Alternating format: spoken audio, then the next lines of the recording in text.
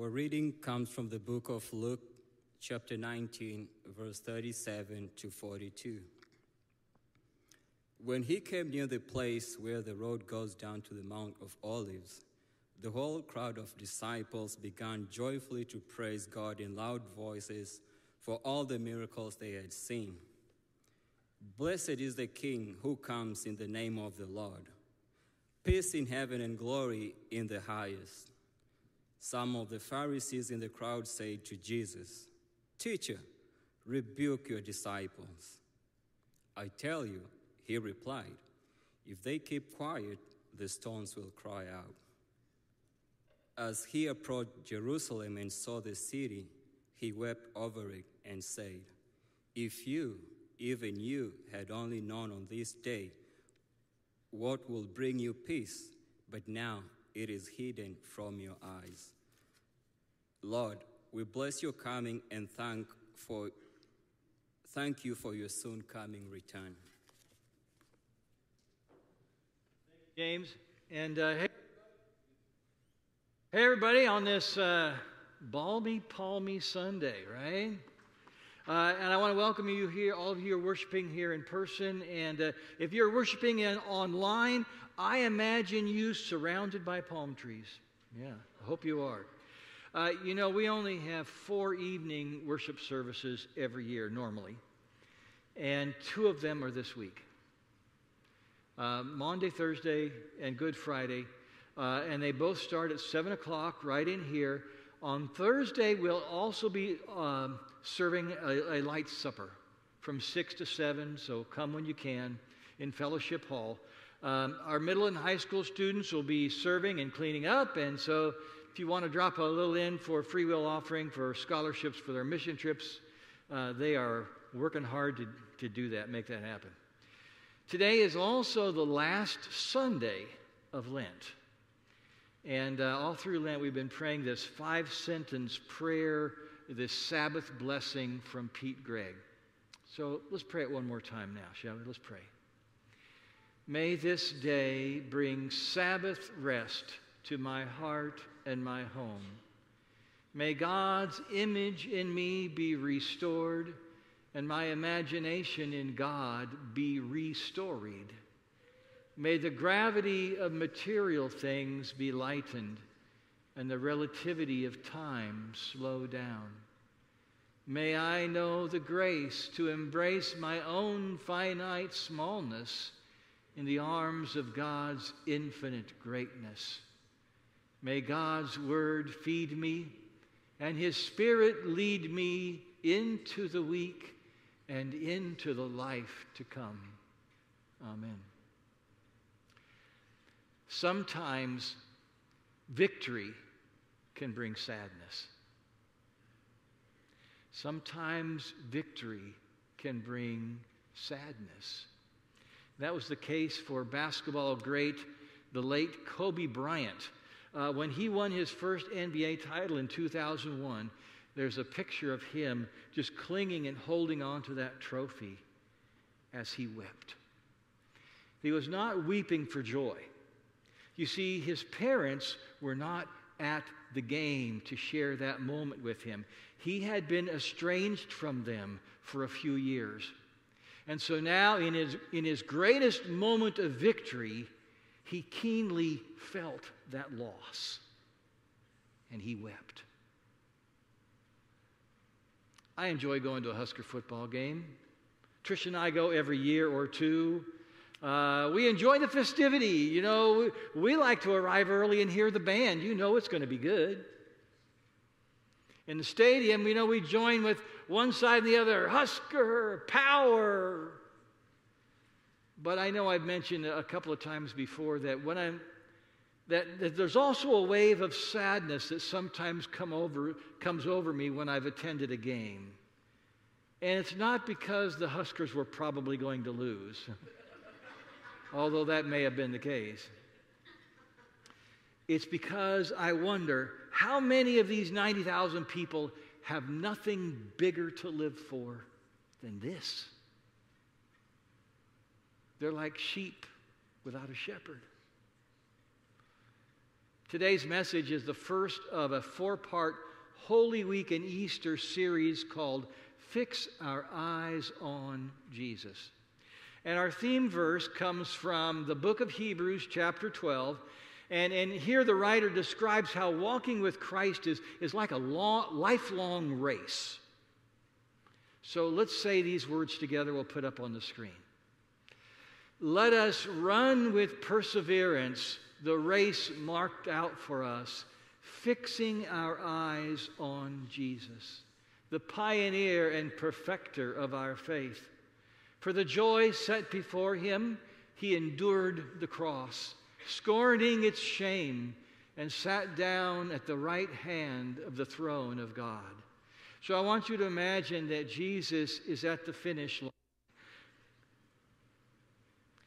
Jesus is at the finish line with a big smile on his face, and his arms are wide open. And so we run the race, fixing our eyes on him. You know, all during Holy Week and Easter this year, you're going to see this image projected over the cross. That's because I want you to begin to see more than the cross. I want you to begin to see the cross as a reminder of the presence of Jesus. The arms of the cross are his arms. The vertical beam is his body and head and the rest of him. And the cross is meant to remind us that Jesus is here. He's standing before us. He's with us, welcoming us, embracing us. You know, a lot of times when we're here singing, like in some of these songs today, I like to look up to the cross. And I try to look beyond just the intersecting pieces of wood, and I picture Jesus. And I hope that you will try that too and start doing that. To look to the cross and see more than the cross. See Jesus standing there, arms open, defending us, pouring grace upon us, receiving us, reigning over us. So grab a Bible, if you will. Let's look up Luke chapter 19. All of you here in the worship center and all of you at home, I hope you'll be able to grab a Bible too and follow along. Now, each of the 4 Gospels tell of what we call Jesus' triumphal entry into Jerusalem. That's our Palm Sunday scripture. Interestingly, though, Luke is the only one that doesn't mention anybody cutting branches and laying them down or waving them as part of the celebration. He leaves that out. He's got other things he wants to include. In verse 37, by this point, Jesus is already riding the donkey. The people have already laid down a carpet of coats for him to ride on. The Mount of Olives is just to the east of the city.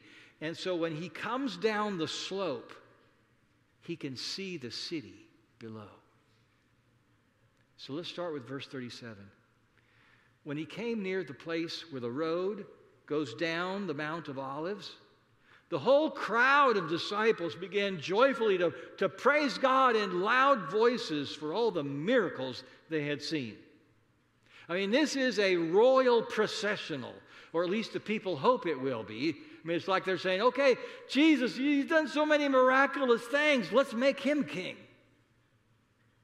Interestingly, though, of the 4 gospel writers, only Luke does not include people shouting the word Hosanna. Isn't that something? Matthew, Mark, and John all do. Now, the word Hosanna means literally save us now. But by Jesus' time, people started using it differently, so it kind of had a praise the Lord feel. And so it kind of means both. Praise the Lord and save us now. And the Hebrew word Hosanna is found in the Passover processional Psalm 118, at which point now, for Jesus, they're quoting it almost as like a coronation song. And what the people shout in the next verse, verse 38 in Luke 19, is from that same psalm. Blessed is the King who comes in the name of the Lord. And you can just hear the people chanting it and shouting it over and over. Blessed is the King who comes in the name of the Lord. So I mean, this is like a political rally and a spiritual revival all in one. And what the people shout next may sound partly familiar if you remember the angels announcing Jesus' birth. Here the people shout, "Peace in heaven and glory in the highest." In verse 39, the Pharisees they're so upset, they're so mad, and they demand that Jesus rebuke his disciples. Tell them to stop all this cheering about you being a king. But Jesus is a king. At least he's bringing God's new kingdom. And this is a moment Jesus knows for shouting and praising and blessing, and nobody's going to stop it. You know, one of the things about Jesus as you learn and read him and study him more is that sometimes he could be a master of hyperbole. That's exaggerating to make a point. And this is one of those times in verse 40. He says, "I tell you," he replied, "if they keep quiet, the stones will cry out." Of course, I would have loved to have seen that. But maybe Jesus is implying that the Pharisees' hearts were harder than stone.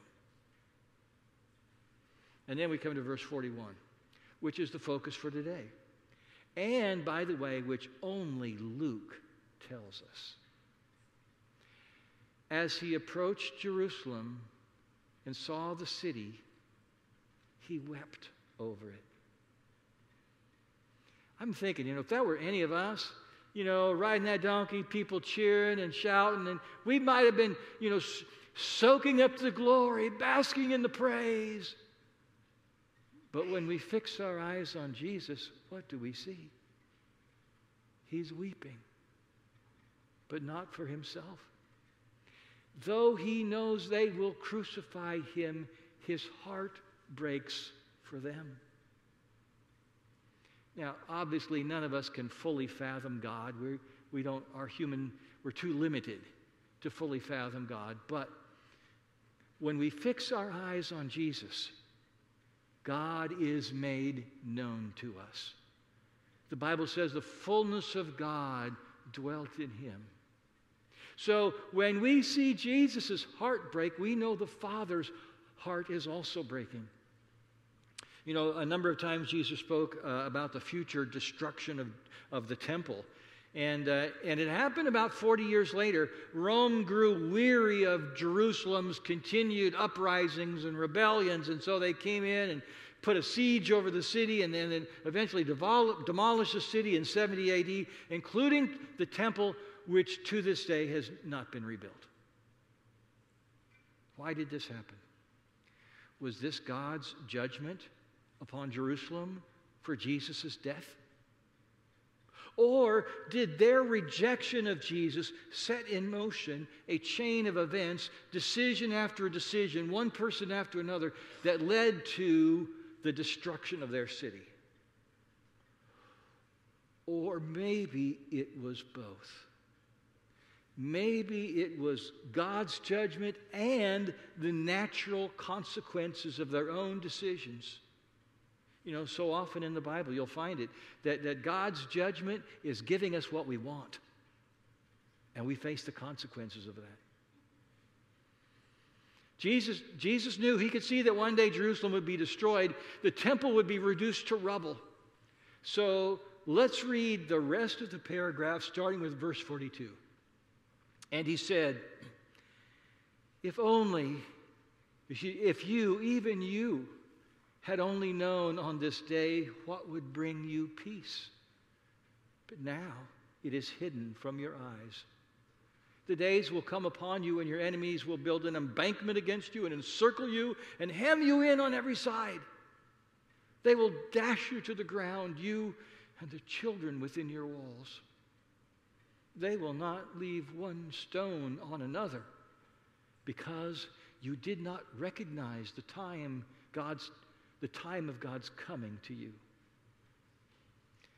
My friends, today let us fix our eyes on Jesus. Let's see him as he weeps for Jerusalem. And then we can also ask, What does Jesus see today? Let's fix our eyes on Jesus. Can you see him weeping over schools where fatal shootings have occurred, including in our own Millard South High School, 2011, remember? Let us fix our eyes on Jesus. Can you see him weeping over people in our own city who remain homeless because rental prices have outpaced wages? And where I've learned recently, you now need a higher credit rating to rent a house than to buy one. Let us fix our eyes on Jesus. Can you see him weeping over the continual bombing of Ukraine by a regime that lies to its peoples and jails its journalists? Let's fix our eyes on Jesus.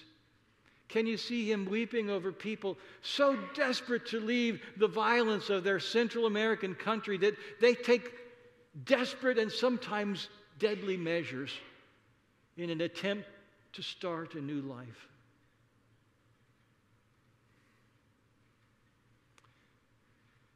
You know, not as many people believe in God these days. And one reason it may be hard to believe in God is because of all the suffering we see in the world. Of course, that's always been here. But the injustice and the violence.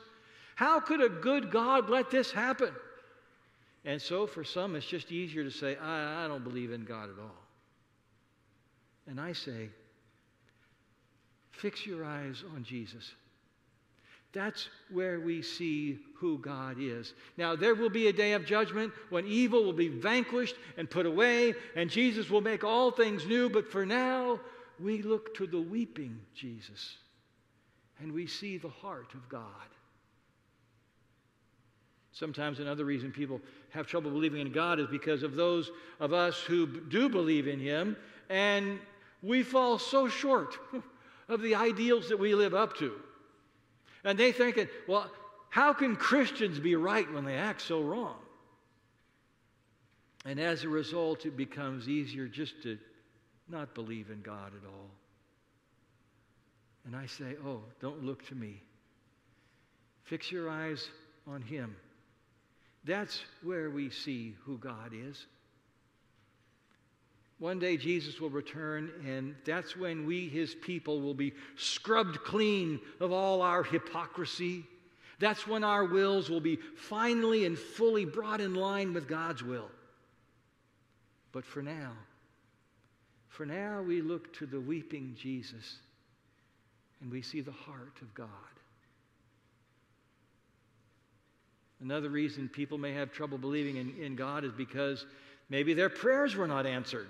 You know, maybe their loved one died way too young, and they say, if God is real, why did he not answer my prayer? And so, after a while, some just say, well, then I'm just not going to believe in God at all. And I say, let us fix our eyes on Jesus. That's where we see who God really is. The only other time that Jesus wept in the Bible was after the death of his friend Lazarus. And while he was meeting with Lazarus' sisters, Martha and Mary, and then we find the shortest verse in the Bible, John 11:35, it says, Jesus wept. It's a great memory verse if you're a kid, right? Jesus wept.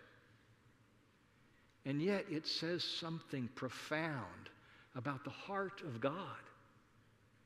Also in John 11, Jesus says, I am the resurrection and the life. The one who believes in me will live even though they die. And then he turned around and backed up that claim by raising Lazarus from the dead. They moved away the stone, and he said, Lazarus, come out. There will be a day when all the dead are raised. Some to eternal life, some to eternal death. But for now, we see the weeping Jesus, and there we see the heart of God. You know, you can find a lot of churches where everything is always upbeat, everybody acts so happy, even when that's not the way they really feel. We all like to be happy. There's nothing wrong with that. But one thing I love about Jesus' people, the church, is that we're a community where it's okay to weep. We're a people where it's okay to mourn. It's a community where we mourn with those who mourn. And Jesus blesses us with this promise. It's Luke 6:21. He says, "Blessed are you who weep now. Blessed are you who weep now, for you will laugh." He's saying the day is coming when your tears will be replaced with laughter, when your sorrow will give way to joy, when death will be vanquished by resurrection. Let's pray. We thank you, Lord Jesus, that you have shown us the Father's heart. You have shown us that we are loved very, very much. And Jesus, you have wept for us, and you have wept with us. And so now we fix our eyes on you. You are the Alpha and the Omega, the first and the last. Our faith begins with you and it ends with you.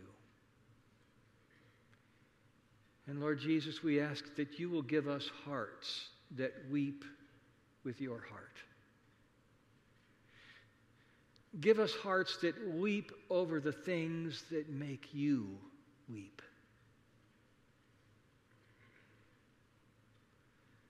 And now let's join in this prayer we've been praying throughout Lent, John Wesley's Methodist covenant prayer. Let's pray. I am no longer my own, but yours. Put me to what you will. Rank me with whom you will. Put me to doing. Put me to suffering. Let me be employed for you or laid aside for you, exalted for you, or brought low for you. Let me be full, let me be empty. Let me have all things, let me have nothing. I freely and wholeheartedly yield all things to your pleasure and disposal. And now, glorious and blessed God, Father, Son, and Holy Spirit, you are mine and I am yours. So be it. And the covenant now made on earth, let it be confirmed in heaven. Amen.